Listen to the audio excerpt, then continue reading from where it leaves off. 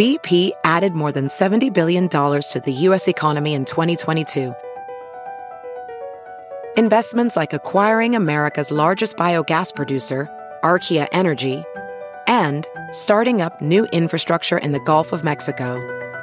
It's and, not or.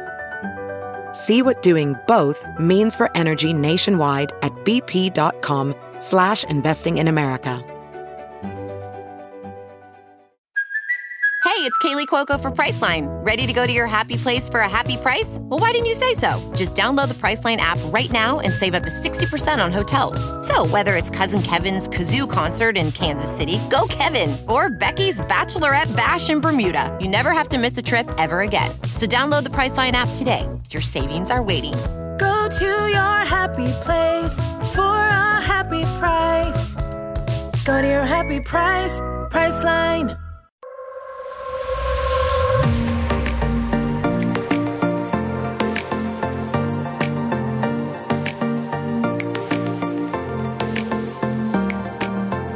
Hello, my loves. Welcome back to the Balanced Blonde podcast, Soul on Fire. I'm your host, Jordan Younger, and if today is your first time listening to the show, then welcome. I'm so happy to have you here. I have to be so honest with you guys and tell you that I have recorded this introduction 100 times because I am so extremely honored to have Catherine and India Oxenberg as my guests on today's podcast. And doing them justice and the story they have to tell and the experiences that both of these women have been through is just something that I am struggling to do in words. And I'm truly enamored by both of these women and everything they've been through and everything they continue to go through as they heal and meet new challenges on this journey and continue to unfold their beautiful lives as mother and daughter who are reunited. So if you are unfamiliar with India and Catherine Oxenberg and their story, then, oh my gosh, you guys have so much to learn and you are in for a treat. Because this episode is expansive, it's beautiful, it's healing, it's heart-wrenching, it's fascinating, it's so brave. And I do want to include a trigger warning. In this episode, we discuss some heavy topics that we have not yet discussed on the Balanced Blonde show, and topics that I'm very, very honored and privileged to be able to talk to these two women about, which was all about India's experience in the sex cult NXIVM, also known as Executive Success Programs, and her mother, Catherine's experience trying to get her out of this cult for many years. So some of what India experienced in NXIVM we get into in this conversation. We don't get into all of it because I really would have needed to talk to them for hours and hours and hours to get all the info out and ask all the questions that I wanted to. And I wanted this conversation to be able to flow in a really organic, really beautiful way, and it definitely did. So again, trigger warning, this is a conversation about cults and escaping a cult and these brave women's story of everything that they have been through.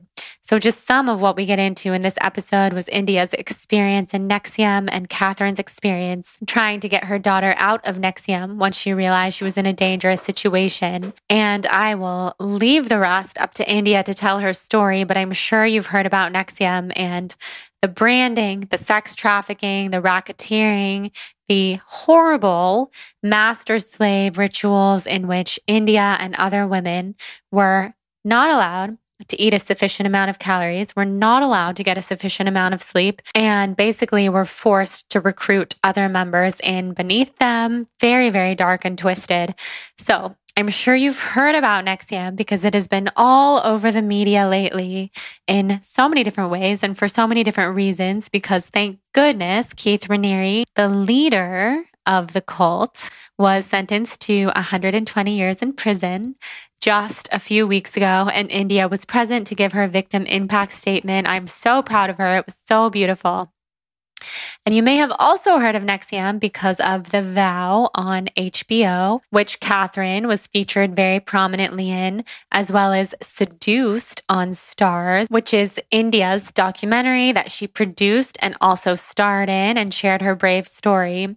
So there is endless stuff to dive into when it comes to all things NXIVM and beyond, which is also known as executive success programs. And I just want to give a little brief background info here that I have been a diehard, obsessed researcher of cults for as long as I can remember. I have studied cult psychology, coercion of the mind.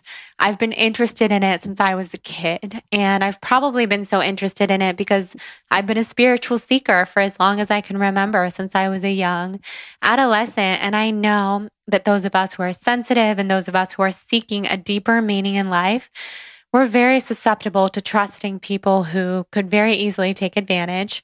And also, we are not interested in living an average life, a life where we just follow the status quo. We are interested in living a deep life, a life where we really seek who we are and ask those deeper questions and help the world in those deeper ways. So I very much see how easy it could be to be coerced into something that seems like it is a beautiful self-help program, a beautiful community that is looking to make the world a better place, and then eventually over time be broken down and ultimately brainwashed, which is what happened to India and happened to many, many other people, specifically women in NXIVM, and then the deeper part of NXIVM called DOS. So I could go on. I'm really eager to get into this conversation and excited. I have to say, this is one of my favorite episodes I've ever done on the podcast. And this is the reason why I podcast. This is the reason why I started this show in the first place, is to talk to people who are truly and honestly doing amazing things for the world and sharing from the bravest, most deep parts of their hearts in their most vulnerable times and leading a life that is truly extraordinary in every way. And I can say that with such ease about both India Oxenberg and her mother, Catherine Oxenberg. So just a little bit of background. When we did this interview, my mom was there. So this was like a mother-daughter hangout. We got to do this in Catherine's backyard, and the connection that I felt to both of these women, and my mom felt too, was so instant. It was like instant soul family, lifelong. Like, oh my gosh, I felt like I had known these women my whole entire life. And that is such a testament to how incredibly warm, incredibly deeply spiritual and open and loving both of these women are. And I'm so honored to know them. I'm so honored to call them friends. And I just have this feeling that I know that they're going to be in my life for the rest of forever. I know this to be true. I feel such connection to them in a very deep, heart-centered kind of way. And I can't get enough of them. My mom and I can't get enough of them. We've been talking daily about the expansive, beautiful, heart-wrenching and heart-opening conversation that we got to have with them. So even though my mom wasn't on the mic for this interview, she's very much part of the conversation. You'll be able to feel her energy. My beautiful mother, Jane, she's been on this podcast before. Many of you know her. She's my best friend. And India and Catherine remind me so much of a lot of parallels between my mom and I. And these women are just heroic, and I love them. They are soul family. They are part of my heart forever and ever now, and I'm never letting go of them. So I'm just thrilled for this episode. And before we dive into the episode, I would love to thank our sponsor, Sakara. So I have been a very big fan of Sakara ever since my New York City days as the blonde vegan, when I first met Whitney and Danielle, who started Sakara Life. And I was just so enamored by everything that they were doing and their beautiful, delicious, nourishing plant-based food. And the only plant-based meal delivery service that I recommend to people has been Sakara for the last 6 or 7 years. So ever since those NYC days. And first of all, you should know you can get early access to their Black Friday sale, their only sale of the year, with 25% site-wide with the code BLONDE25. And that is 25% off your entire order at sakara.com with BLONDE25. So To tell you a little bit about Sakara, they're a nutrition company that focuses on overall wellness, starting with what you eat. They have a menu of ready-to-eat, chef-crafted breakfast, lunches, and dinners that changes weekly, so you'll never get bored. And it's delivered fresh anywhere in the U.S. A couple of my favorite things, because not only are they a meal delivery service, but they also have products. They have these incredible wellness products that are phenomenal. I'm obsessed with their super powders and their supplements. So what I've been taking every day, which I highly recommend, is their metabolism powder. My friend Bridget introduced me into putting the metabolism powder into my coffee. So that's my favorite thing in the morning. It's superfoods, really good for your metabolism. Also, their greens powder, which is protein in greens, which I find myself mixing into smoothies or just mixing into water or nut milk if I need a little bit of extra greens during the day. And then also their probiotic, which is chocolate, which I think is the coolest thing in the world. So it's probiotics, good for your gut, and it's chocolate, tastes so good. And if you're interested in the meal delivery aspect, which is definitely what they're known for, you can reach all of your health goals with Sakara's food. It's 100% plant-based. It's known to restore digestive harmony, regulate cravings, help you shed excess weight, and make you glow from the inside out. Their entire brand is so spot on. I'm such a fan. I have been forever. And the founders, Whitney and Danielle, have been on the podcast if you'd like to listen. So for a limited time only, Sakara is granting you early access to their only sale of the entire year with 25% site-wide with the code BLONDE25. That is 25% off your entire order when you go to sakara.com and enter BLONDE25 at checkout. That is BLONDE25 at checkout for 25% off your entire order at Sakara, SAKARA.com. Okay, let's head into this episode with India and Catherine. Your life is about to change, and these women are about to get right into your hearts.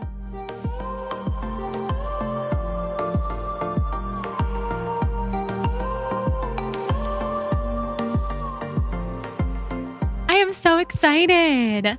India Oxenberg, Catherine Oxenberg. I am so honored to be sitting with you right now. This is just so exciting to be in your home and to connect with the both of you after just feeling like I know you. After watching both documentaries, both The Vow, which Catherine, you're so prominent in and such an absolute hero in The Vow. And then Seduced, your own documentary that you produced, you starred in. So impressive, India. Thank you. So let's just kind of start from the beginning. How did you both get involved in NXIVM and ESP? I know you got involved together. Yeah, we did. We did. Thanks, Mom. Yeah. Well, I don't really look. I mean, we went together. We were invited, actually recruited by a friend of ours who we trusted and who was kind of the person that really referred us to a lot of different things in the Los Angeles area. So we had a history with her and we cared about her and liked her. And when she told us about executive success programs, which is basically NXIVM's consumer product, NXIVM being the umbrella, we thought it was interesting. So we decided to go to an intro, and there was something about it that really spoke to me at the time. I was 19 years old. Yeah. I was looking for direction, and I was feeling really aimless and lost in my life. And I thought, well, maybe I just need some skills and some tools. And I just turned to my mom and I was like, do you want to do this with me? Like as a bonding experience? And she said yes. I think she was so surprised that I had some conviction at the point. It was like, yes, okay. At the age of 19. I know, it was so bizarre young. because I did not like the introduction at all. I was like yawning and bored, even though she thought I was into it. And then I was so ready to get out of there. And she goes, yes, it was the fact that she went, this is for me. And I had never heard her respond to anything. And I had very weird. Dragged her to a lot of different programs before. Yeah, we had, ashram, we've up seen their some share things. of ashrams and chanting and gurus and monks and whatnot. I saw that in one of the documentaries where you talked about that you had really raised India, bringing her around to all these spiritual teachers. And I think that's so cool. I would love for that to have been the case. And mom's here. She says sorry. And I have this deep belief that everywhere we end up, no matter how hard it is, happens for a reason. Yeah. And we can get into that later. Yeah. But somehow, for whatever reason, you were pulled into something that seemed so good and so self-improving. So innocent at the time. I mean, we were surrounded by people that looked really legitimate. I mean, they are legitimate. Yeah. People with recognizable actors, entrepreneurs. I mean, even the presentation was given by Vicente and Sarah Edmondson, and they were really enthusiastic about it too. I mean, it was kind of infectious, actually. Yeah. Right. No, I'm sure it was. I'm sure it was exciting and people are having these breakthroughs. And then Nancy, one of the people at the head of the company, came in. The I CEO, saw for your first. She did. For your first session, kind of. And so that probably felt exciting. And special. I mean, they really pumped her up. At first, we did not have any real, pizzazz about Nancy because I didn't have a history with her. I was just like, oh, it's the lady from the TV. And honey, did you explain that they would make us sit in front of the TV to watch what they call modules, which were little classes taught by Nancy? Hate to say, super cheesy 1980 videos. I would really bad form. Yes, in a way, I get it. I feel like I would have been so bored, but obviously something captivated you, and you were very young, and so it was the promise of something exciting to work on yourself. To learn, so I felt engaged, and I'm dyslexic, so my learning disability has always kind of been a struggle for me in traditional education, and this program. The way that they gave their information was through video, was through audio, was through worksheets. It had a multitude of ways to kind of more or less indoctrinate you into their program. But to me, it was like, oh, I'm learning different. I'm learning without all the restrictions of regular school that I had felt growing up. So I liked that in the beginning. No, I'm sure that was exciting. Then you started to make friends and that started to become your community. Yeah. So at that point, how long was it then? Catherine, you stayed involved for a period of time. How long was it until India branched off and kind of went further into the company? 6 months. Well, I took classes as a student, and I could see they started to aggressively try to recruit both of us to become coaches. And something was a little bit off about that because I understood self-help as a tool, but not really as a lifestyle. And so I just started to distance myself. And I think first I was enthusiastic about the classes. Then by the end of year 2, I was completely done. I can go into those reasons afterwards. But at the end of the first year, pretty quickly you became a coach. About 6 to 8 months in, they asked me if I wanted to be a coach. And I was like, no. I just didn't care for that. I mean, that wasn't what I was looking for. Out of executive success programs, I thought, I'll take these skills and I'll go do a catering business or, anything else that I was passionate about. But they were so insistent and so flattering to me about how, the program is, you're such a natural at it. You're really good with the curriculum. You absorb it so quickly. And that felt really good. And I actually thought, maybe they think I'm smart. I was in a vulnerable spot and I was really feeling loved and cared for by these people. And so I said yes. And I did become a coach. And that's when our paths really diverged. Really changed. And I started to learn a lot about their recruiting strategies and their coaching curriculum, which is very intense. I do want to add something because I remember them trying to recruit me as a coach. Yeah. And they would say, the work only really starts when you become a coach. So anybody that was just a student was seen as sort of a dilettante. Yeah. But then what they also said is the minute you become a coach, you have to be open to feedback. And feedback is the beginning of the breaking down process into indoctrination. And they built you up and sucked you in. Then they start to break you down the minute. Basically, you give them permission to give you feedback. Which is more or less abuse. Yeah, exactly. As feedback because there's no boundaries to it. They could tell you anything that they feel or project onto you. And because you're in a position of, receiving and they're the authority figure, I really took a lot of that to heart, especially their criticisms of me, my mother, of the weaknesses that they perceived in me. And I thought, well, maybe this is because I'm not objective enough and I need somebody to tell me what's wrong with me so I can fix it. And I felt like really motivated, I guess, if you will, or just kind of desperate for that at the time. Well, they started to feed you with the fact that you're broken and they can fix it. And I think that to me is a big red flag. Definitely anybody who tells you that they have the solution and that there's something wrong with you, run. Yeah, that's a huge red flag. And that's such a good tip looking back now. Because I remember seeing in Seduced, your documentary, that they would try to tear you two apart in a way, like make fun of how close you were. You were wearing the same outfit. Yeah, exactly. Or we like the same. I know. But even though that is like the best way to be. You. But that, and I felt so much shame about that at the time because I was trying so hard to individuate and like be my own human. And I thought, maybe they're right. Maybe I'm like too much like my mom and I need to separate myself. But that just fed in to exactly what they wanted. Right. Well, should we describe what happened on day one of the first class? Yeah. We sat together because I wanted to share the experience with her. A coach came up and took her by the shoulders and said, she's not going to feel comfortable sharing in front of her mom. So I thought, well, I will trust that I want what's best for her and I'll give up the bonding experience that I had, kind of wished for and do what's best for her. But that was the beginning of creating this wedge between us, separating and isolating loved ones. And it was strategic. Right. It wasn't in her best interest. It served the group. Because they gave enough of a logical explanation for you to accept it. Yeah. And so that's of course, they're at the so time, slippery, you know? Yeah. I'm sure it made so much sense at the time. Yeah, I thought, oh yes, my mom is a very powerful presence. I might be intimidated in a group.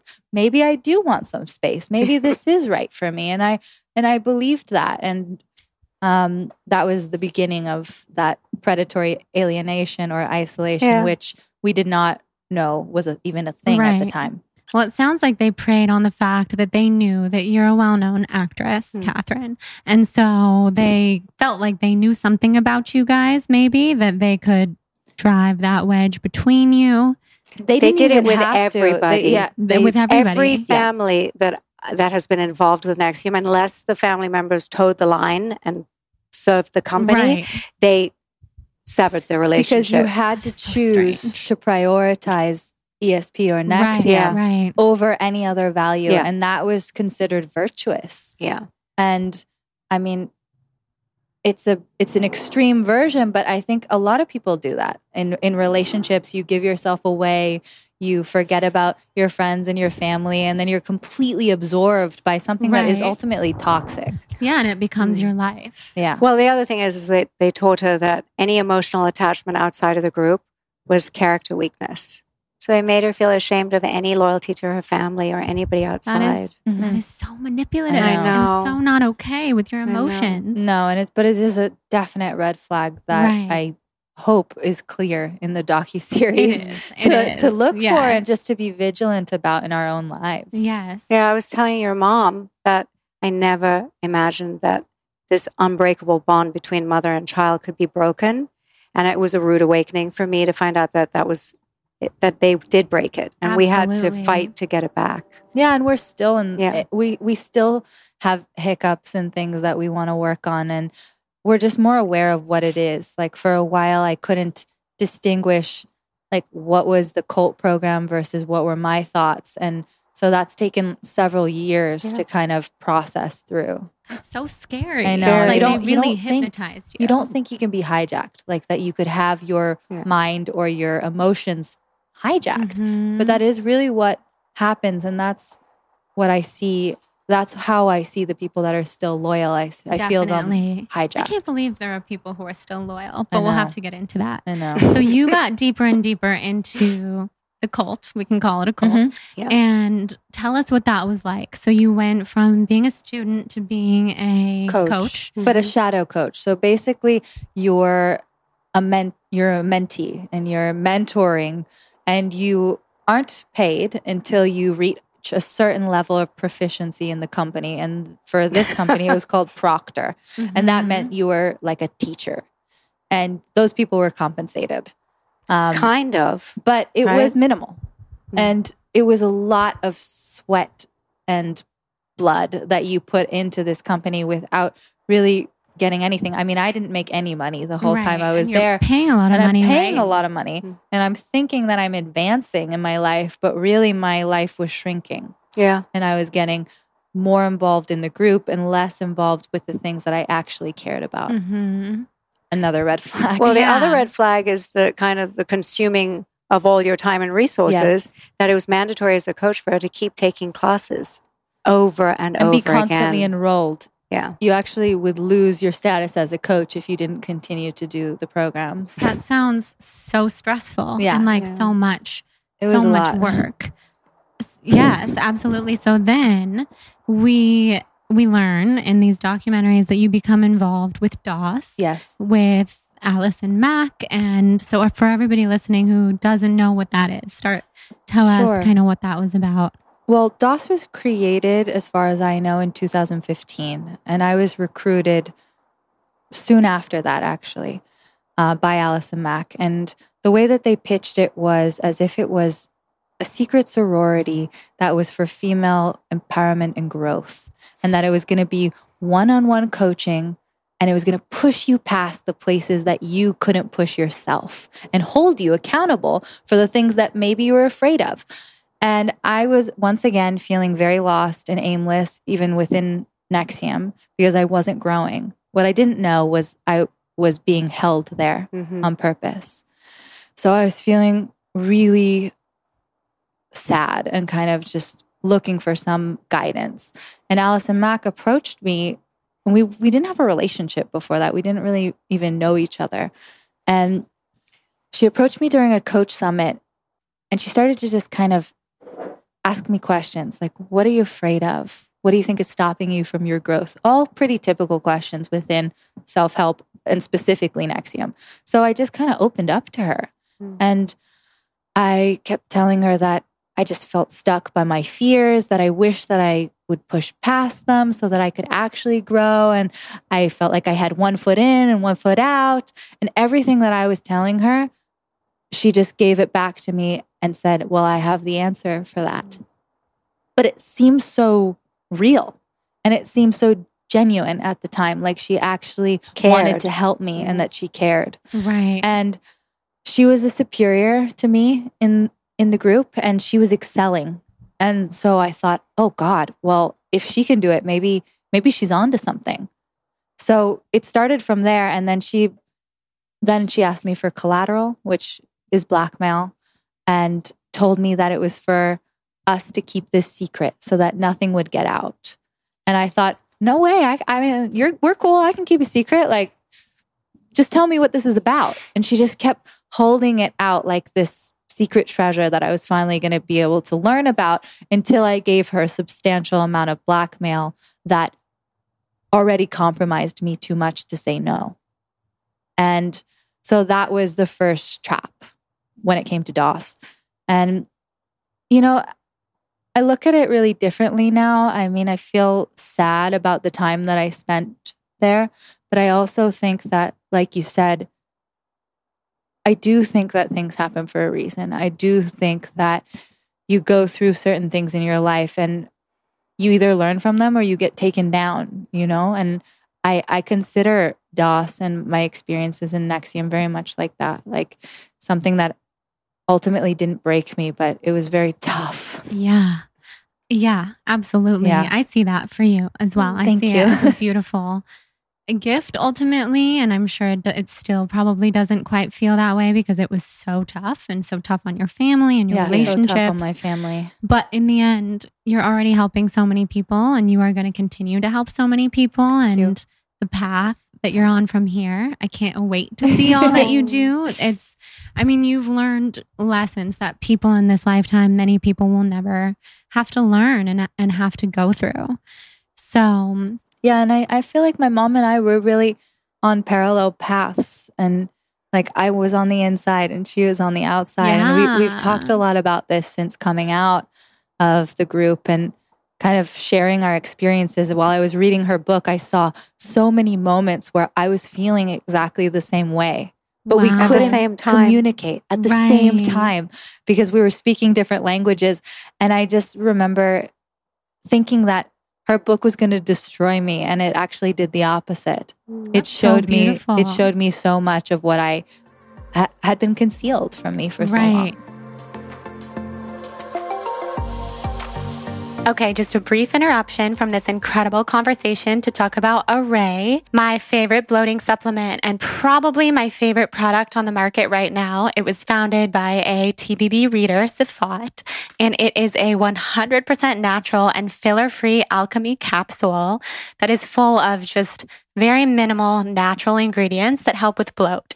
So a couple nights ago, I was telling Jonathan, wait, this is so funny. For the first time in my life, I'm not like bloated looking 8 months pregnant. I'm not burping all the time. I'm not having terrible indigestion late at night.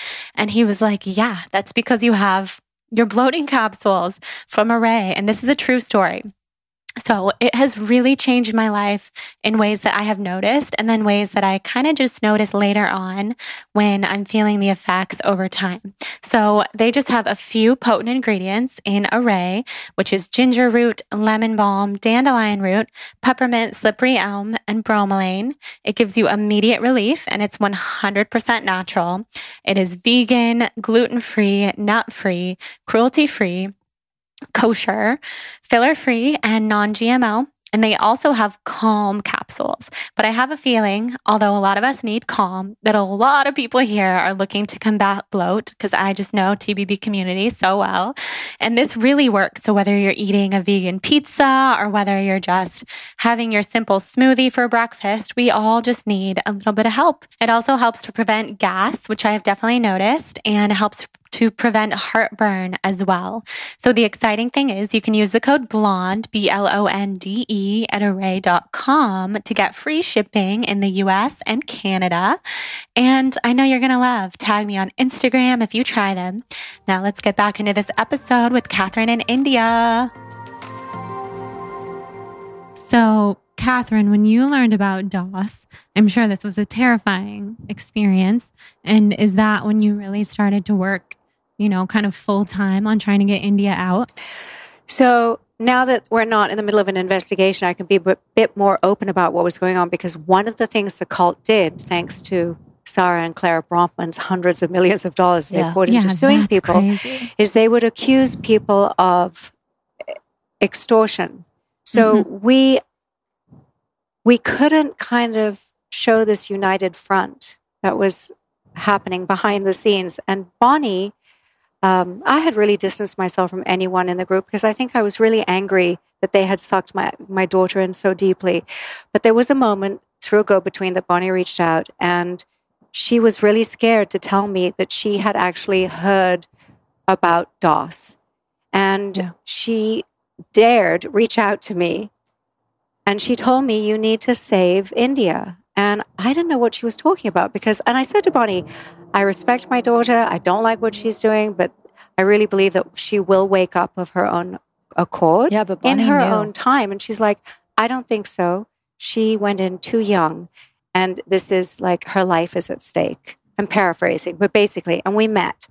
And she told me about the sleep deprivation and that she was on a starvation diet. And she told me about the fact that there was a slave master subgroup, secret society within NXIVM, and that Keith was the Grand Master, and there was probably sex trafficking. No, she didn't say sex trafficking. We figured that out altogether. Anyway, I didn't know. It was such a giant download that I knew she had no reason to make this up. And I knew that she was taking a huge risk at the time because her husband was still in the group, in the cult. And so she was risking her marriage. She was risking everything. This had been, I don't know how many years of her life. And I said, okay, so what do I do? And she gave me a laundry list of films that I had to watch about cults and books. And she connected me with the woman she was working with. And I, within 24 hours, went and met with this doctor. No, she's not a doctor. Rachel Bernstein, who is a cult expert. And I started reading every single book on that list. And then we learned about the branding. She is a doctor. She's Rachel- a licensed therapist. Yeah, but she's not a doctor. Oh, she's not. Oh, okay. And You're right. then Bonnie was working to get Mark out. Yeah. And then we slowly, and we helped each other build a strategy. And it was for me 24/7, whether it was going out, reaching out to the FBI, a friend of mine who owns rehabs, to see whether or not, how to get her out, how to do an intervention. I got her back to LA. I confronted her. It was a disaster. Yeah, it did not go well. I confronted her with everything, actually. Really, this was in May of 2017. And then when I failed and she got back on a plane to go back to Albany to participate in a branding ceremony, I lost it. And I must have called 50 people. I had no idea what I was going to do. It was actually only because of my mom's response that got canceled. I mean, all of it was canceled as far as I know. I mean, they could have been branding other women that I wasn't aware of, but I just owe so much to my mom's interruption of that because you were calling all the news outlets, calling it out. Well, before that, my friend who is he owns rehabs, basically. I introduced him to Mark and Bonnie. And he said, first of all, he said, this is a criminal organization. When Bonnie and Mark's eyes were it was like a wake-up call. Because he could see it. He could see it. And he said, there's sex trafficking going on. Immediately he saw it.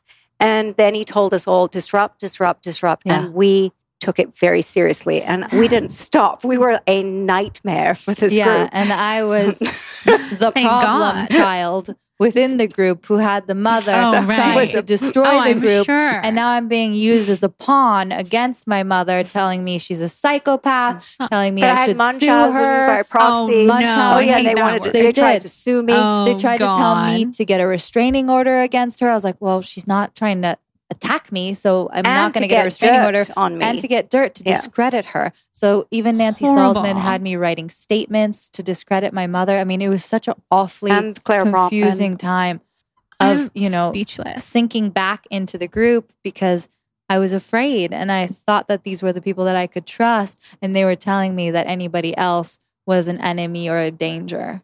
And then I was at a loss because I'd reached out to the government. I'd reached out to the FBI and the local Albany police, and I said, you have to stop this. This is not consensual. These women are being coerced. They're being branded and coerced, and they would not listen. And at that point, I'm like, I have no choice but to go to the media. I have no choice but to expose this whole group and stop them from being able to do business as usual. And that was a really painful decision because I knew she might never, ever talk to me again. And that was the reality for about a year. Mm-hmm. And the first outlet to kind of expose this was the New York Times.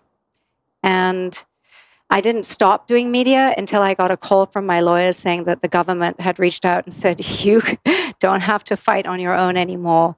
We're taking this very seriously and we're moving in aggressively. And I remember being in the lobby of the building and just in New York and just crying. Oh my God. Yeah, I wasn't going to stop. You and Bonnie and Mark and Sarah were all just waiting for this article to come out. For 2 months we were waiting. Yeah. I mean, right on the heels of the Me Too movement. In the vow, in watching the documentary, just feeling your frustration. I mean, I'm sure because waiting for something like that, and they were like, we can't promise you anything. I was like, come on. It was crazy. It was crazy. So and the way the vow, if you're interested, the way the vow came about is that I was introduced to Jahan, who is, I think, the producer, the director of the vow.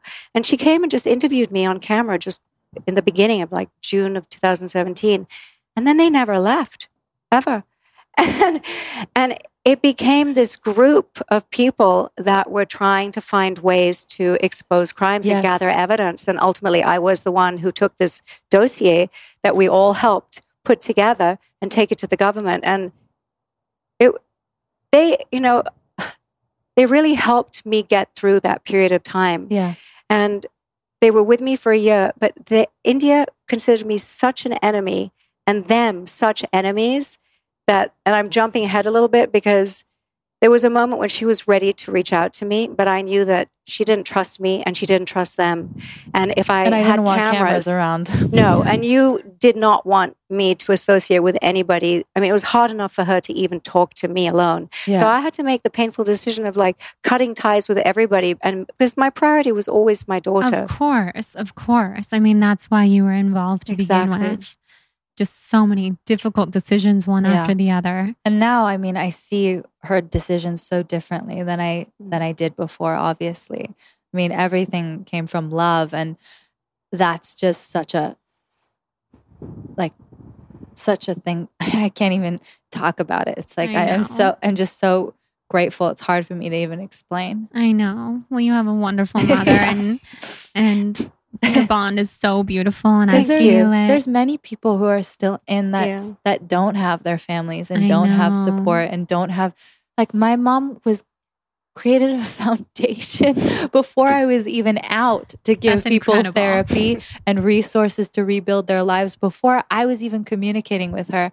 And I mean, that's a gift that I want to continue to give to other people. And we're working together on that foundation now to bring resources to the people that need them. And I just feel so grateful that I had a loving family to go back to, because many people leave cults. They have no career, no money, no families, because they've cut them all out. Exactly. It's hard. It's hard to rebuild. And there's very few therapists that are experts in cult exit recovery because there's no money in it.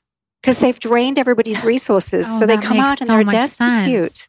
That makes so much sense. And what's interesting about NXIVM, it seems, is that all of you worked for NXIVM. So that's your income. And if you're not making anything, then you're just burning up fumes. Exactly.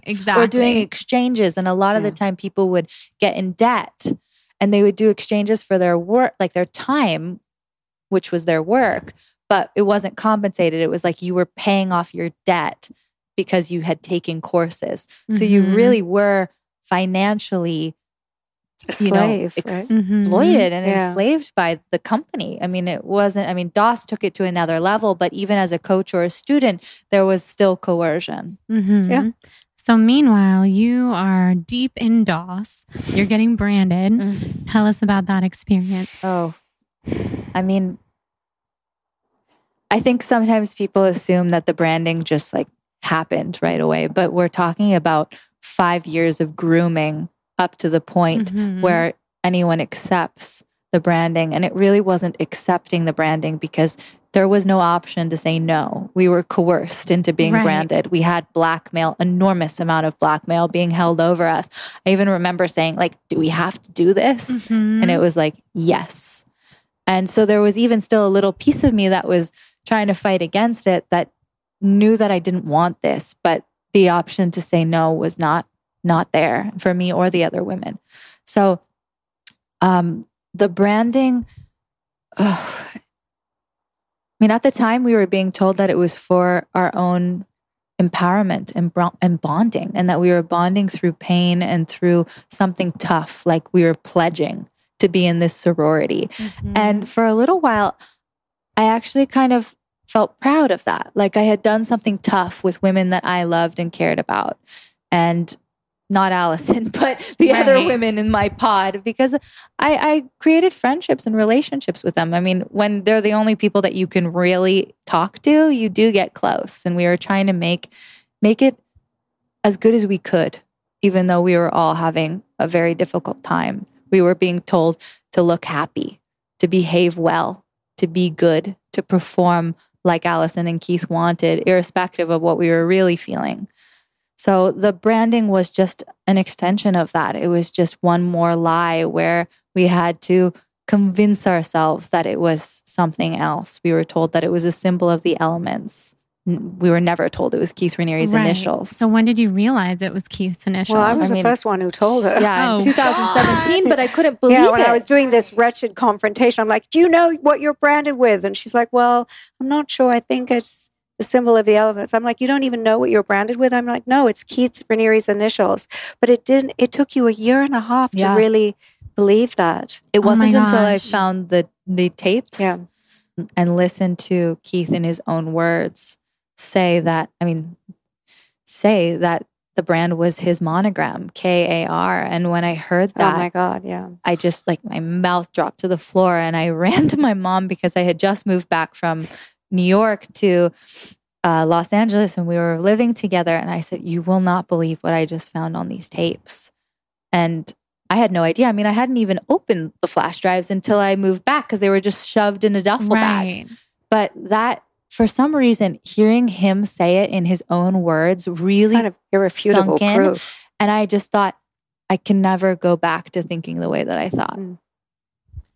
That must have been a shockwave to you. It was. And I was like, Mom, you have to hear this. I need you to hear this, and I need the number of the FBI because I think they might want this. Oh my God. That was the beginning of me being a cooperating witness for 9 months. And I had been talking, obviously I was in touch with the government and they were warning me, you know, every step of the way, and they would ask what address, where she was living. Like I was in constant touch with various members of the government just to keep tabs on We're all her. angels.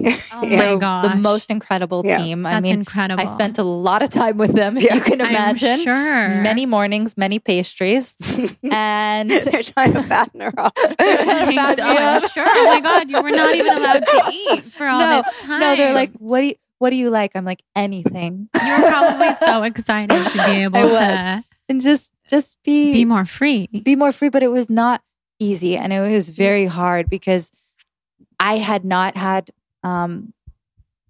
spoken about these things in a linear way. And when you're working with the government, for instance, they need every detail and they need it all chronologically and with no holes. And so you have to repeat and repeat and repeat this information. And this is 7 years of my life. So as I'm doing this, I'm having floods of memories come up from things that I had never even thought about. And I would call my mom and I would be like, you won't believe this. I just remembered this. And she would like, write this down. And once the fountain, the guys are unleashed, it was weird like, and it was scary because I was having all of these memories that I was trying to reconcile with. And a lot of it was really painful and really disturbing. But I think that's part of really going all in on something is like, you really do see the good, the bad, and the ugly. Right. Yeah, I'm sure a lot of it you had probably blacked out from your memory and then it starts to come back. Totally. That's you're disassociation. Very strong for even committing to going through that process to help the greater good in that way because you easily could have not, I wanted to run away to the mountains and never talk about NXIVM again. Oh, I'm sure. I don't think she could have easily not. No, but I was like, laser focused. Exactly. But she had you. Exactly. Yeah, no, I had a mom that was like, all right, unstoppable. What do you need? Yeah. And you were already so deeply involved in that side of things, thankfully, because you guys have done so much good. So my question, because Allison really seems to have gotten you involved in DOS. Yeah. Do you feel that Allison is to be held accountable in the same way as Keith? I mean, not the same. Keith is like evil to the next degree. Yeah. It's such a hard question because I just don't know what her mindset is now. And it's like difficult for me to pass judgment on that. Thank God I don't have to. And that's in the hands of the court and the judge to decide what consequences that she deserves. I just really do have some sympathy for her because I lived with her and I saw what Keith did to her and how he treated her, and she's a broken human. And like, I think anybody can have sympathy for that. But she also did a lot of very cruel and criminal things to me and my friends. And there has to be justice there. Yeah, I agree. What do you think? Mom's a little less forgiving, but she rightfully so.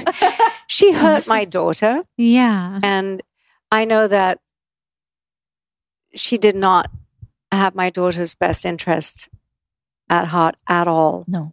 And the truth is, oh God, this is so tough.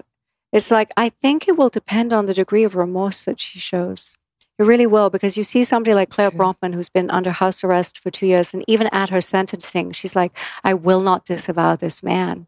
And you go, how is it possible that even after 2 years of being removed from his influence, that you can still be, the cult is in you. The indoctrination lives inside you. Your psyche and your soul.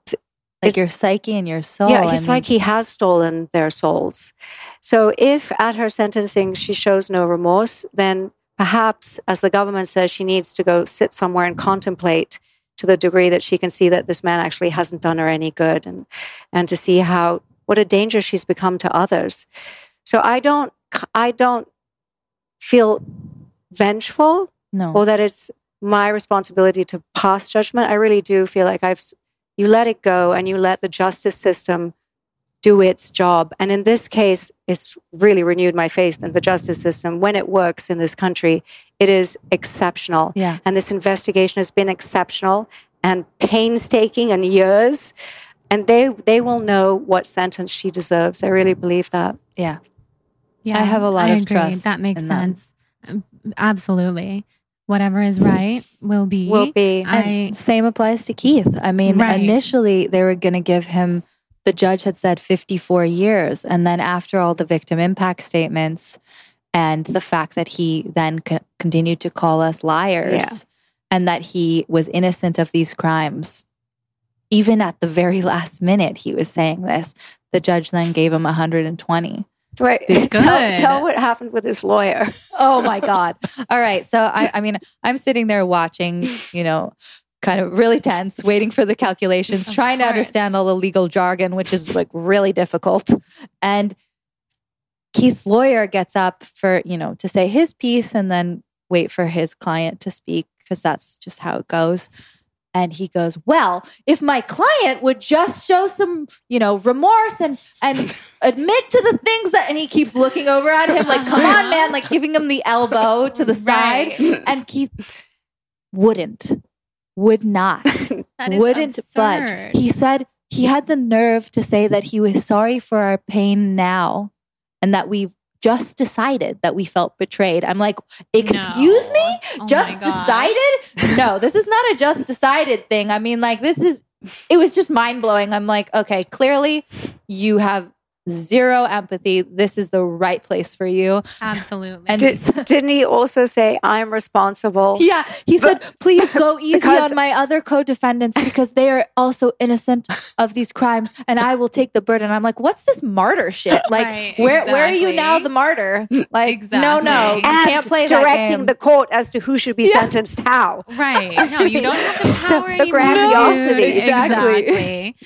Oh my God. It was absurd. I mean, we were all wearing masks because it's COVID. Right. And everybody's eyes were just like enormous. Like, is this really happening? I mean, it must have just been insane to watch. It was. And it also must have been so gratifying to watch because so validating. This has been a long time coming. So deserving.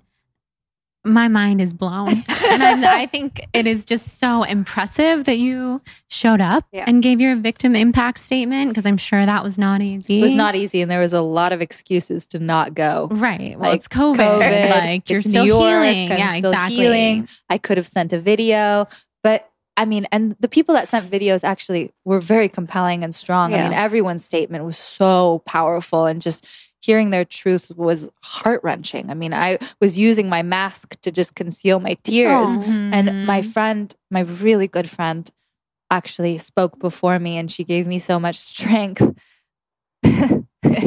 She just stood up there, and she was so strong. And then when I actually was able to go up there, I felt like, okay, you got this, India. I was coaching myself through. I was like, 8 minutes. Anybody can do anything for 8 minutes. Just close up the chapter. Just get it all out. It's true. Get it all out of your system. I just wanted all of the poison out of me. And I just looked him in the eye and I said it to his face.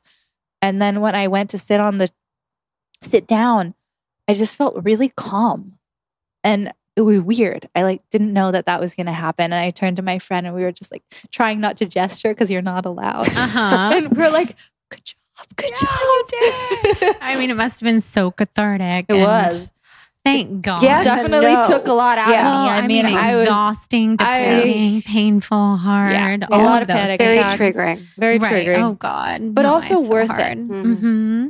Worth it. And now he's behind bars forever. Yes. Multiple lifetimes. Yes. sorry. Thank Not goodness. sorry. Yes. And so tell us on like such a brighter, It's like, not sorry at all. On such a brighter note, I want to hear like how wonderful it was to be reunited. Oh, oh my I God. mean, Wait, can I tell about layers? Which part? No, not the bad. So the good parts and all the parts. It's so funny because I'm like Rain Man with numbers. Like I remember that day and that day because there was so few opportunities to see her because they kept her on such a short leash. Right. I'd ask permission to even go see my family. Yeah. Oh my God, because of the slave and master thing, Yes. which we haven't even discussed. I But know. I mean, slave So and you could talk masters. forever. So I this know. is July 2018, and Allison had been arrested in April, and I was in New York, and India had already been speaking to the deprogrammer because I had just given her the number For hours, for every hours, day. like every day. She Every was day. yeah, thank God. And we decided that the deprogrammer, whose name is Diane Benz-Coto, she deserves actually Love a name. Yeah. Angel woman, love God, her. waiting in the wings till the moment, was Yes. ready. And we flew to New York and we met in a hotel room. And both, I didn't know this, I was pacing nervously in the hotel room going, I cannot believe that I'm having anxiety over seeing my own daughter. And she was doing the same thing. We're like, I was I'm so nervous. Oh my I'm so nervous. It's the weirdest It was thing. the weirdest So thing. many And then we're parallels. sitting there with Diane interpreting because we're both speaking different languages. And my Literally. phone goes nuts. And I'm like, holy shit, Claire Bronfman just got arrested and dragged into I have court. chills. And Nancy Salzman and Lauren Salzman and this woman called Kathy Russell. And I'm just sitting there for the first time. It was like getting her before it could have been her. Oh my God, seriously? Yeah, it was insane. Oh my God, that is it was just a lot wild. of adrenaline. Yeah. And then from that mediation, which was really our first real Contact in conversation, over a and year. it was so hard. But I mean, we went directly to a lawyer. I took her who then straight to a lawyer who interpreted read her the whole- criminal complete. Yeah. explained everything yeah. to me because it's enormous and I wasn't reading it because I was told don't read it. It doesn't. It's fake. And I was like, wait, this is a criminal. What? It's fake? Huh? And then my mom's like, no, this is what it is. And the woman went step by step, Line by line. read it to me, everything. And she explained to me the multiple ways that I was used. But one, for instance, that hadn't occurred to me was that I was used as a lure. Yeah. Because Allison Mack, although very charismatic, is not necessarily the easiest personality to recruit people. And so Keith had instructed her to make me live with her so that I could entice other women because I'm more gentle and I'm more, Innocent. relatable. Yeah. And I didn't know that. I didn't know any of that. And so I was being used in that way, innocently telling people how good this thing is and how wonderful I thought it was. Well, I mean, it's literally a funnel. I mean, Into for hell. Keith's perversion. It's a funnel I mean, into hell. that is one of the things that I had to really learn to forgive myself for because I had to realize that I did not do that from a place of malice. I know that about myself. But it's really hard because you question yourself when you make decisions like that. Like, who am I? What kind of person am I? I will say this, watching people like Mark and Bonnie and my daughter go through the process of defecting, it's almost as if this is accurate. So when they break you down in a cult, then they build you up in their own image. They're creating a new person, a new personality. She was a different person In Keith's image. in the image exactly. I know. So when you leave, that has to shatter that persona, and it's an existential crisis that feels like a death. And people go through, it's a very dangerous transition. People feel suicidal. I did. She many did times. for months and months and months. I would get these calls. I'm losing my mind. I want to hurt. I It was really scary. It's Really hard. I thought that I was never going to be able to feel again. Mm-hmm. And I was really only feeling like terror and fight or flight at that point. I mean, not only was I working with the FBI and going back from, I was living in Colorado at the time with my now fiance, and I was going back to New York every 2 weeks doing this. And then I would come home and I would be alone and I wasn't allowed to talk to anybody because you're that's under true. strict instructions. Yeah. So I felt like siloed, but siloed and crazy. So I would go in the car and just beat on my steering wheel and scream and just go like, I'm losing my mind. And I would curl up in a ball at night and just like cry. And I didn't know what was going on. I mean, it was so messy and so scary. And obviously not allowed to talk to anybody about it. So hard. I know. That is so hard. And such a healthy reaction that you were feeling these things and letting it all out. And it was scary because I had been so repressed for so long from feeling emotions like that, because you were told that any erratic emotions were like throwing a fit or a tantrum. But You're that was punished part for of the that. misogyny. And that was part of the Right. misogyny Yeah, the whole- of Keith, exactly. to punish women for their feelings. Yeah. Right. And Well, because it so- was all those, like, all that indoctrination of, like, if you can only be a victim, if you let yourself be a victim. All the I've looked twisted, into this so perverted much. feminism. Yeah. I haven't even mentioned that I've been, like, obsessed with cult psychology for like no way. 15 years. I don't know why, but I have been. And so like every cult that exists pretty much, I've seen all the documentaries, I've read all the Me books. too now. I'm sure you have. And so I get it. Yeah. And I also get being such a spiritual person myself, as I was saying to you guys in the kitchen, I get how it happens because I was always seeking something deeper, always seeking a guru, a teacher, a healer, and just always feeling like there is this deeper meaning to life, which there is, and it's so beautiful. And there are wonderful teachers out there. And then there are also just horribly manipulative. I think when people become like a guru, they just get on this power trip, and it's almost impossible to find one who hasn't been. I know. Like I the ego. agree. I think What is people with that go for those types of positions of power are typically narcissists. True. Yeah. True. So that is definitely one thing to look for. But they're very good at hiding their narcissism and, you know, using very fluffy, cushy terms like personal responsibility and empowerment and pushing against your fears. I mean, all of those things can be so easily butchered. Oh, and the other thing that's interesting is that he touted himself as sort of this evolved human being because he was non-reactive. Oh. And a celibate.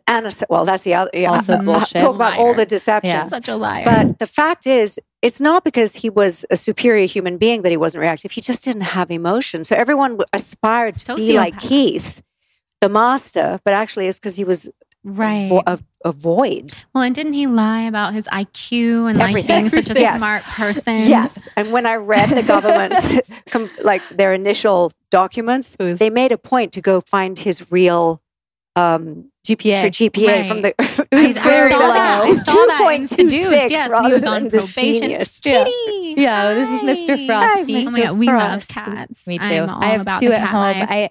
They're the best. I rescued them. Well, first I fostered them. Then they did kitten magic on me, and now I own them. And they're so healing. So healing. I call them my therapy cats. I know. They're called Rice and Beans. That is so cute. They're brother and sister, and I can't wait to go home to them because I've been working with my mom here at her home, and they're in the marina. So. Yeah. No, cats are literally so healing. My cat Hudson, he's my healer. He's my therapy. He's so wise. We have past lives together. We can go on and on. That's the cutest. I believe it. I believe it. He's my everything. And that also came about in a super serendipitous way. So I'm happy that you have the animal therapy and love around you. It is a huge component of healing. And like one of the creepy things about actually being inside of the group is actually animals were a competition to Keith. And he would permit you to have an animal or not.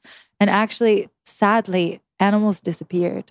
Oh my gosh. I mean, my friends who have left, who I'm still in contact with now, I mean, some of my best friends I made through this transition in my life. Good. And they're like, I really strongly believe that Keith actually killed them. Oh, yeah. I heard that. It's What true. the heck? Yeah.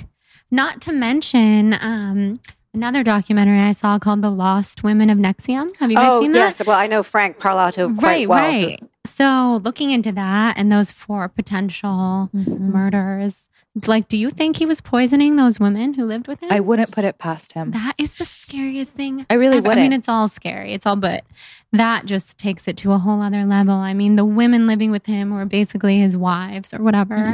If he had poisoned them and that's why they were all getting cancer. So many of them had Well, cancer, to be honest, Jordan. It's crazy. Jordan, the poisoning was happening that it was happening by right. liquid. No, you're so right. I just got spiritually, chills. psychically, sexually, everything. It was like a rape, a poison. It was. He was so toxic. And so many women in the inner circle developed cancer and died. Yeah, because it's poison the level one way of or the poison other. and self-hatred that he was filling people with. It's just, it's unsustainable. It really is. Absolutely. No, I see that. It's the energetic poison, like we're talking about, those energy, dis-ease, all of that. That's what happens. I believe it. And I mean, I'm still struggling with that even to this day. I still have health issues that I'm working on and I'm trying to fix, and anxiety and panic attacks and those things that trigger you that you can't really anticipate. But now I have a better view of what's happening. Like before I felt like it was happening to me. And now I'm like, okay, it's happening. We got this. You're in control. I'm in control. I can work through this. I go to my mom. I'm like, it's happening.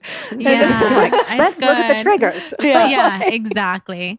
I get it. I have not been in your situation, even remotely, but I get panic attacks all the time. It's so scary. Yeah. And it's all part of being a sensitive human in the world. And one more brief interruption to talk about our final sponsor for today's episode, Nourish by Nature Made, the #1 pharmacist recommended vitamin and supplement brand.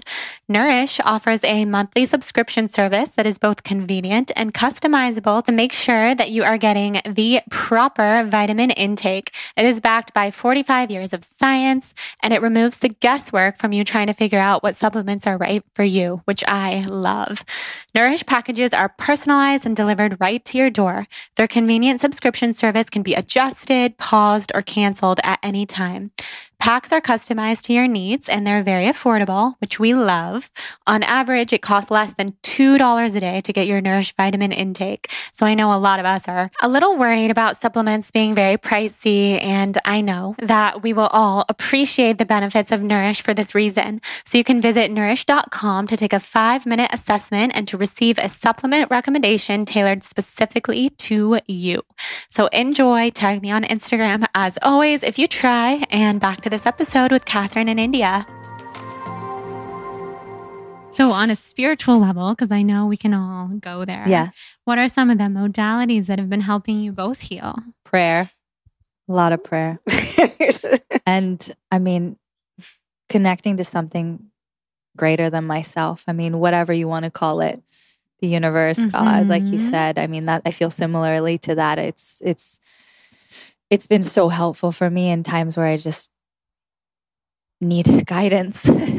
Absolutely. And, I mean, I would say this whole process has been developing a relationship with faith and living a life of faith, because you can choose either faith or fear. Those are the two options. So true. And either you're in service of fear.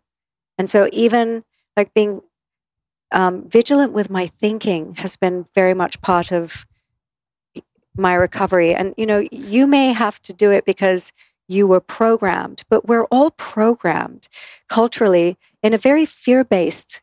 We're very fear-based. Right. And so I'm going through a similar process as she is in terms of just being very vigilant with my thinking, my feelings about myself, the way we speak to each other, how we think about things. I mean, it is a different level of awareness that I didn't realize that I would have to fight for, because it's so easy to fall back to that default negative programming. I mean, I fight against it every day. Every day. Like I was talking to someone earlier and I thought, I feel very similarly to maybe how someone in AA feels, where it's like forever this will be something that I'll interface with.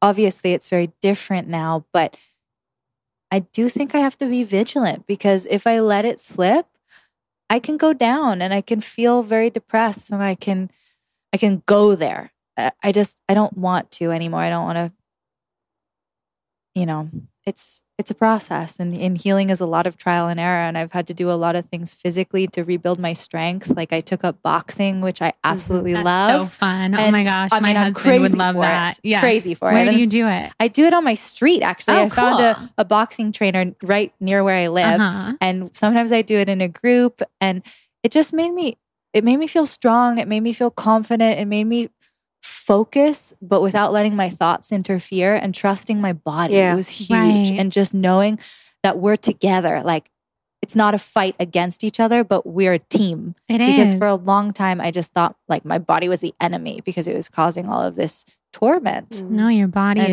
it's not. your body and your soul are one, and you're so strong. And I can see how boxing would be so therapeutic. Oh yeah, sometimes you just gotta punch the shit out of something. Envision those awful people's There's a lot faces. My coach doesn't know anything about me or NXIVM or anything like that, which is cool. That must be and nice. so he just, his name's Johnny. He's awesome. He's an Italian old guy from New York and just a really like good mentor for me in boxing. And he was like, "Wow, what are you imagining today?" I was like, "You don't want to know." You're like, Inside, you have no idea I'm what like I've been through. Literally punching Keith's balls over and over again, Yes. just Oh for my my God. own satisfaction. And I was like, "Are you sure you want to know?" And I told him one day, he was like, "Okay, no, you can keep those to yourself, but Yeah. good job." Oh yeah, Well, the depth there's a recovery. I mean, for me, living on I lived on adrenaline. I didn't sleep. And then there's only so much a 59-year-old can take living on adrenaline. And my nervous system just crashed. So for me, part of the healing was really looking at, I had to put my health first. Mm-hmm. I put her first for so long. And it was about, my life literally became about, developing very strict eating habits, giving up a lot of things. I had to give up all processed sugar, all gluten, all grains, try with cheese, no eggs, it's been a process. Cheese is hard. I get it. It's so hard. I've had to really focus on finding ways to heal my nervous system. And it's humbling, actually. It really is. And I feel limited and restricted in certain ways as I'm figuring this out. But, I guess I only fell apart after everything was safe. Right. I mean, I get that. Yeah. Because I've you were also running dabbled. on adrenaline until Yeah. the end. Till the end. And then it was like, oh my God, I fell apart physically. Right. I It's also really dabbled in in trying to fix my body and my health. And I mean, being on a starvation diet not only screws up your metabolism, but it also destroys your hormones. And so I'm still in the process of healing my body in that way. And I've dabbled in the no sugar, no gluten, no this, no that. But I try, and I go in and out of that because my fiance is a chef. So we eat everything. And you're a great cook. And I'm a foodie. Yeah. So Yeah. I try to find the balance for myself of like, okay, how can I care for myself from a loving place, not a militant place, but also be okay with just, eating pizza and having a little dessert here and there, but also calibrating like, okay, what's good for me? What do I need? And that is something that I'm still learning a lot about. Right. Yeah, because it's the mental and the physical healing and not being too strict with yourself, but also knowing. My mom is so good at doing that for me because she reminds me all the time, like, what are you eating? Are you did you feed yourself healthy? Are you taking we're care medical of yourself? medium girls here. Yes. We love the celery juice, the healing lifestyle. She does. It's a lifestyle. It is a lifestyle. I can definitely relate in so many ways where when I just kind of realized this health issue that I have is something that I'll balance for the rest of my life. And it is a daily management. Yeah. And just like you said, it kind of reminds me of someone recovering in AA. Yeah. It's like every morning I wake up, I make the decision to treat myself so well physically, and I don't drink alcohol and all these different things.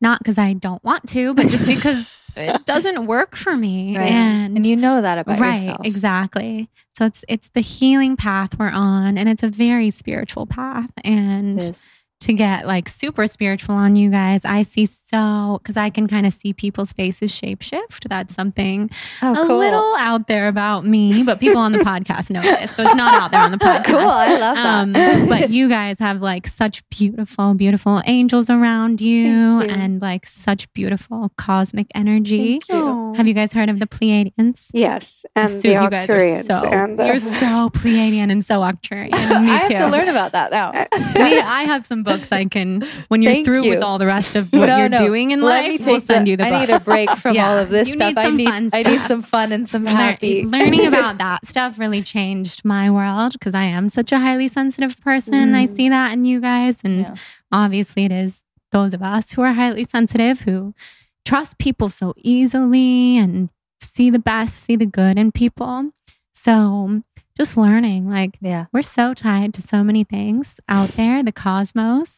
It's true. I know. It's a big connected universe. That's for sure. It is. I'm getting my mom on board with all of it too. You're so sweet. My mom is like, what is she ever talking about and doing? But, I'm like that with my mom. I'm like, I call my mom. She's She's totally like that with her mom. You're going to pray today, and this is the prayer you're going to say. Okay, this is what I need you to say today. I'm like, your very strict with her. mom is amazing. Your grandmother. Oh my God, so I love her. She's the best. In both of the documentaries, she's like, I thought Nancy was an idiot.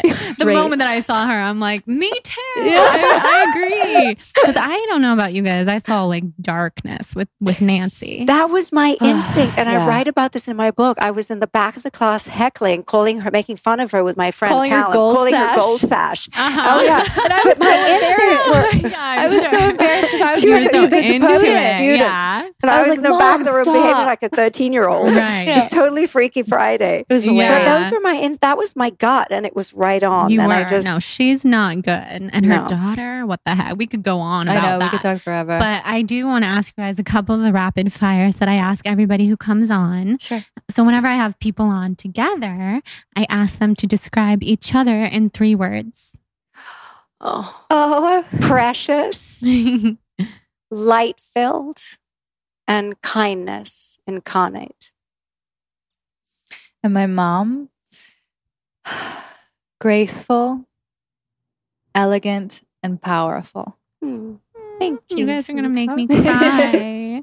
You guys are so special together, and you guys are going to you already are, but you're going to continue to do so many incredible things together for the world, and it's so exciting. Thank you. It's very powerful, this mother-daughter bond. It really is. It's like, it is sort of miracle-making magic source. Oh, it is. And we are so. For anyone out there who, has a fractured family or a fractured relationship with their mother or whatnot, it's totally worth working on, totally worth fighting for. I'm so happy to have love back in my life. I really believe that women are invincible. We are. When we work together, and the most important, powerful connection is literally lineage, feminine lineage. It's so true. So true. Do you guys know your sun, rising, and moon signs? Yes, of course. Do you know mine? Yes. Do you know mine? I probably know yours. Okay. I think you have a Taurus rising, and your moon, is it an Aries moon? I don't know, but I am a Gemini. You're a Gemini. I'm a Virgo with a Cancer rising and an Aquarius moon. Ooh. And what are you? I'm a Libra sun with a Cancer moon and Aquarius rising. Oh, I'm right on the cusp of Virgo Libra on the 22nd of September. You are? Yeah, so we're very similar. Day. We love that day. That's Nanny's birthday. So my nanny who raised me with my parents, September 22nd, such a good birthday. Yeah, it is a good Virgo Libra cusp is a special time. We love Geminis, air signs. Thank you. What's your birthday? June 7th. June 7th. And you're 29, I am. right? Saturn I just turned 30. return. You're in your so Saturn close. return. We're I so know. close. Yeah, exactly. It's a good time. And I got married when I was 29, right? And so, and you're engaged. Yeah, it's if you do the time. work, you should have the gift of the Saturn return. Absolutely. And do you guys know your human design? Yes, of course. I love it. She's a manifester. You're a manifester. Yeah, and I'm a generator. Oh my God. And what are you? Of course you're a generator. You had to generate all of that over the last several years. I'm a reflector. You guys are very rare. I know. We're the rare ones. Reflectors are 1% of the population. Manifestors are 10%. We're super rare.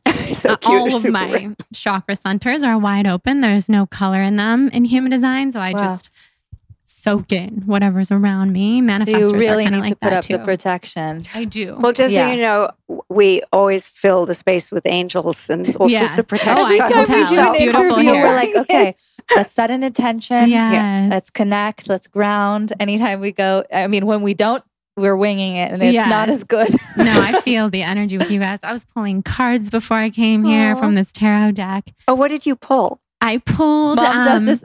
Oh, it's so I've fun. played cards for years. Yeah. So I just got this new oracle deck that's like a starseed oracle deck. So that's like the Pleiadians and all that stuff. And what I pulled two. One of them said, "You've done this before. Don't be nervous." And I was like, oh, because we're coming to interview you guys who I admire so much. And that was really cool because that had me feeling calm. And then I pulled another one. I can't even remember what it said, but it was like just beautiful colors, like calming colors. It's a special deck. I'll send you guys the link. Cool. And I love that you know your human design. My mom's a projector. I've tried everything. We've tried a lot. Oh, of course. We've seen a lot. We love all of this stuff so much. So where do you guys see yourself going from here? What's on the horizon?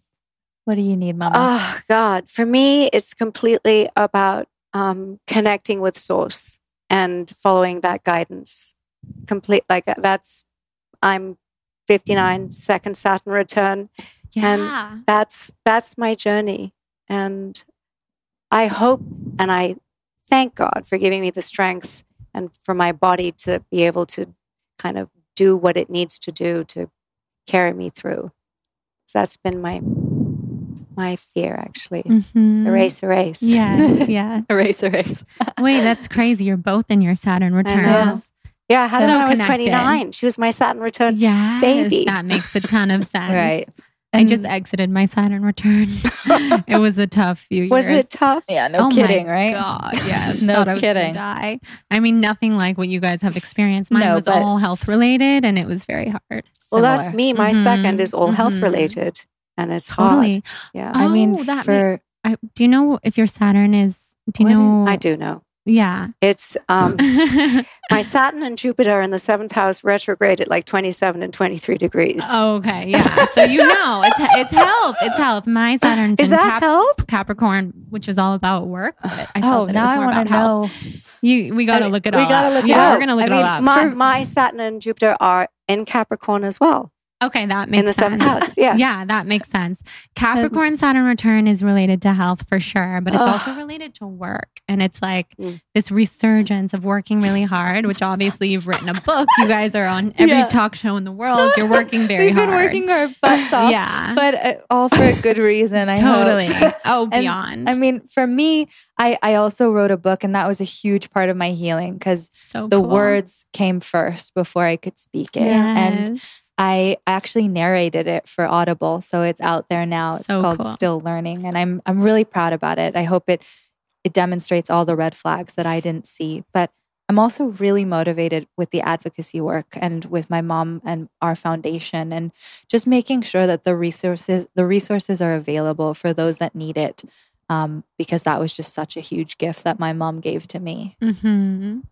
So many gifts for the world that you guys are creating together.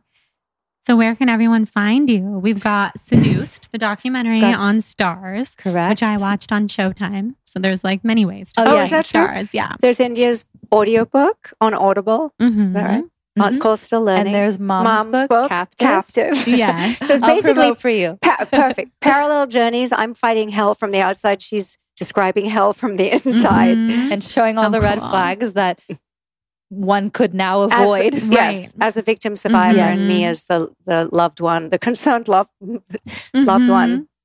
Of course. Two tough places to be. And you guys have risen and are just so poised and so strong and so beautiful and so inspiring. You're so precious. Thank you. I mean, we're trying to understand Instagram, which has been really difficult. Horrible. And I'm not great at it at all. You Thank are. you. I think you are. Compared to me, you're really good. Okay. I think you're both good. But you have the long captions that are very insightful. Yes. I like that. Okay, that's me. I mean, that feels very too, much yeah. me. You But I didn't know guys that was writing a boring to paragraph. people. No, people are dying to know how you're doing, how you're feeling. Okay, good. Sharing the background. I'll let some more out. But I see how generous you are on your posts. And I'm wondering, this woman is describing that she's got these health challenges. have energy to even write, how do you do it? Yeah. Well, I'm still working on my boundaries in the sense that I don't know that I should be doing as much of I need some that tips. for my health. But I know it means a lot to people as well to connect in that way. And You're very generous. Thank you.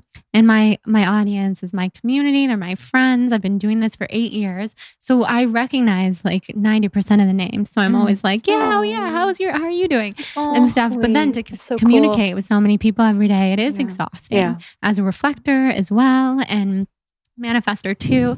So I'm still working on it. But as far as like Instagram and connecting with people, it's such a beautiful place to connect. When you do have the energy, it's nice to get back to people, but you also can't feel the pressure. And I have a lot of like business mentors in my life always reminding me, you don't have to respond to everyone. Oh, yeah. What I know, kind of it's so standard are you hard. setting Yeah. up for yourself? And so I am working on that for my health because I am I need trying that to too. have that protection.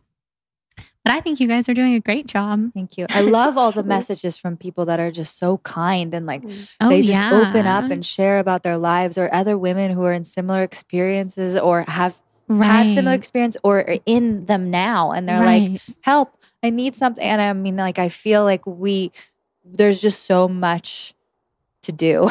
Yes, there is. And so much help, to give people. Yeah. It is just crazy. I mean, I see how it happens. I almost joined a cult accidentally in Bali. So which one? It's called like the Oneness Blessing. know it. Ceremony. God, You know I it? know it. I went to India for 3 weeks to learn how to. Oh trust my me. God. I've Yes. Seeker on Oh my steroids. God. about it. I signed up for it at the yoga barn in Ubud in Bali, my favorite place to be. And I was there when I was asking- pregnant with you. Yeah. Oh, of course. I need to go I was back. asking my friends who teach Kundalini, who just know all about that stuff. I'm like, I'm going to get trained as a Oneness Blessing person. And they're like, Jordan, that's a cult. Thank And God so they I said didn't end something. up going. But I mean, I know myself. I was there alone on this quest because of my health. I had hives all over my body, couldn't digest food. God. So I would have been super susceptible at that time. And Thank Don't you God think they that said people something. who have health issues are particularly susceptible because the Yes. medical system does not serve your needs? yes, And so and you just get feel more like and no more one desperate because supports- it's like living with this much pain is unbearable. It is. Yeah. And so something that my doctor, Dr. West, who I think you would love, Yeah. told me, my mom was there when she told me this because we got all these test results back. My adrenals obviously are shot, not Yeah. working, from all the just chronic pain. And she said people with adrenals who are just so low functioning are healers because what you do is feel what other people are feeling. And so again, you're so vulnerable when you are in that healing space. And she just described everything about me. She's like, often they're vegan and that's what I am and all these things. And like, you must just soak in everyone's energy. And yes, and we are the ones who go off and do these yogic paths and whatever it is. And that could end up in, very dark places at times. At times. I do know this on a spiritual level, and it will be a process to integrate this, hopefully quicker than not so quick, is that if I completely allow infinite wisdom, God, whatever you want to call it, to work through me, there's actually no burden to me. Because as a healer, it's like that energy just wants to work through me. But if I resist in any way I'm still learning that. then I feel pain because I'm not completely letting it work through me. So. And that's what anxiety is, in my opinion as well. Anxiety is just that energy that wants to come through that we don't let it come through. We don't know how. So, right. It's a learning. Taught. Exactly. We've been taught to do the opposite. Yeah. And all my mediumship mentors and people like that, when I tell them I'm having these panic attacks, they tell me just get quiet and listen to the voice that's trying to come through. I'll do that. Which is the angels or your higher self and our powerful higher self. It really helps.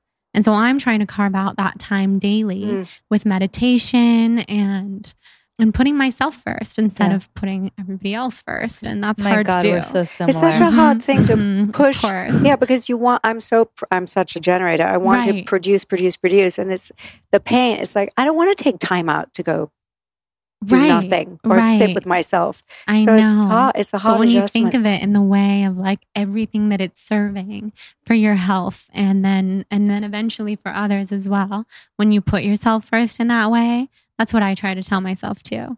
Otherwise, it's too easy to just go off and keep doing things. And generators, as they say, are the ones who need to take care of themselves the most because you do things for other people all the time. Mother. My husband's a generator. And so, because you guys can get away with it, and generators are the ones that we can say, you know, I need you to do this and you'll do it. And so that's him. I'm like, you need to go get the microphone now. And he did. He left work and went to the Guitar Center like I was telling you guys, because I'm not going to do it. That's not who I am. So, but generators, they still have to advocate for themselves. I need lunch. So who goes to make lunch? Yeah, exactly. No, but usually I'm that person that gives, and I end up feeling depleted because I just want to please, and like, you know, it feels good in the moment, but then at the end of the day I'm like, oh my God, I have no voice, I have no energy. So I also need to learn that balance. I can't get away with it anymore. It's like I've hit a wall. Well, your body is speaking my body is saying stop. And you came to the end of a long, painful battle, and it's only natural. You guys need to go on a healing retreat. I'm ready together. for Bali. Yeah, Bali. I'm ready for Bali. I need Let's all go to Bali. Yeah. I know. It's my favorite place. I want to go so bad. You will. Whenever the world opens back up. Right.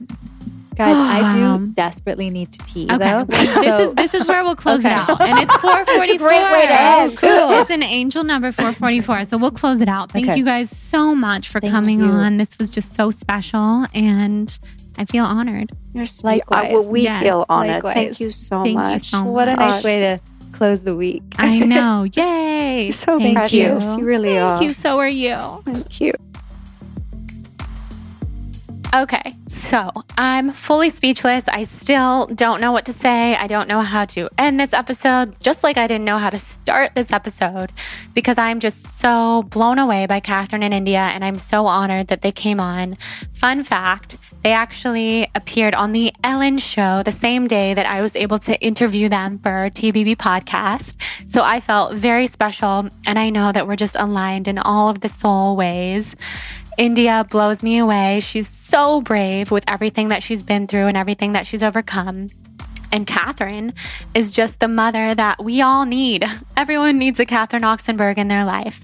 And as you guys could tell, my mom was present for this interview, which was really special because we really feel so many parallels with India and Catherine, and they just remind me so much of me and my mom, even though all of our life situations and circumstances have been quite different.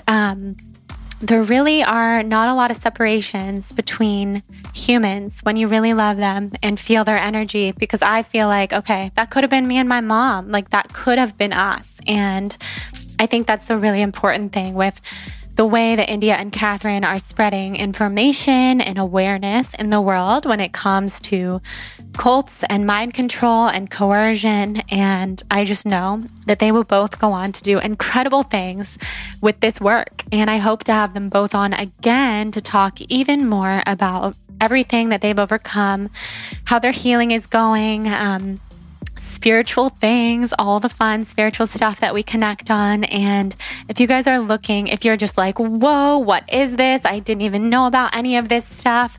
Then I highly recommend watching India's documentary Seduced on Stars, and also reading her book, which is an audiobook. So listening to her book and reading Catherine's book, and also watching The Vow on HBO. And I also just want to give a little shout out to the beautiful Bonnie. If you guys have seen The Vow on HBO, then you know about Bonnie and Mark. And Bonnie has been in TBB community for many years, and she is the reason that I discovered The Vow in the first place, which got me so interested in this whole entire story.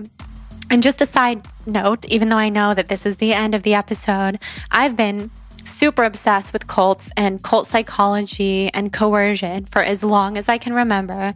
And it's probably an obsession because I know how easily I could have gotten sucked in to something like this.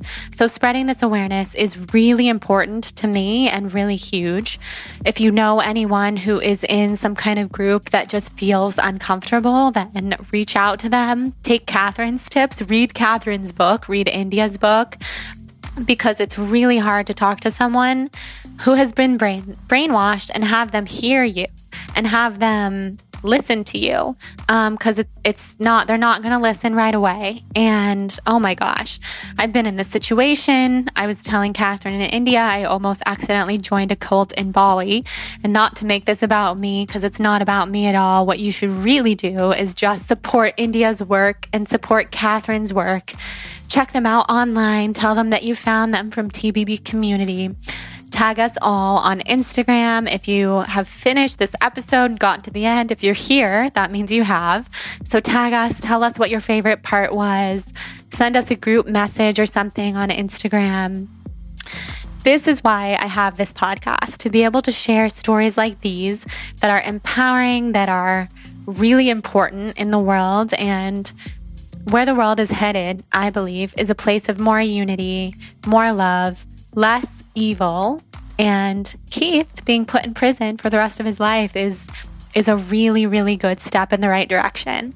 I'm so proud of India. I truly love her, and I truly love Catherine, her mother, and I am so grateful to them for coming on, and to all of you who are here listening. So thank you again. And if this podcast left you feeling inspired, I would love if you could take a few seconds to rate and review on iTunes and send me a screenshot to jordan@thebalancedblonde.com so I can thank you by sending you a free gift on email. With that, thank you so much for being here. Thank you to our sponsors, Sakara Life and Array and Nourish by Nature Made. You can find all the discount codes in the show notes, as well as links to Catherine and India's work and to all of the good documentaries about NXIVM. Okay, I love you guys. Thank you so much for being here. Mwah. Talk soon.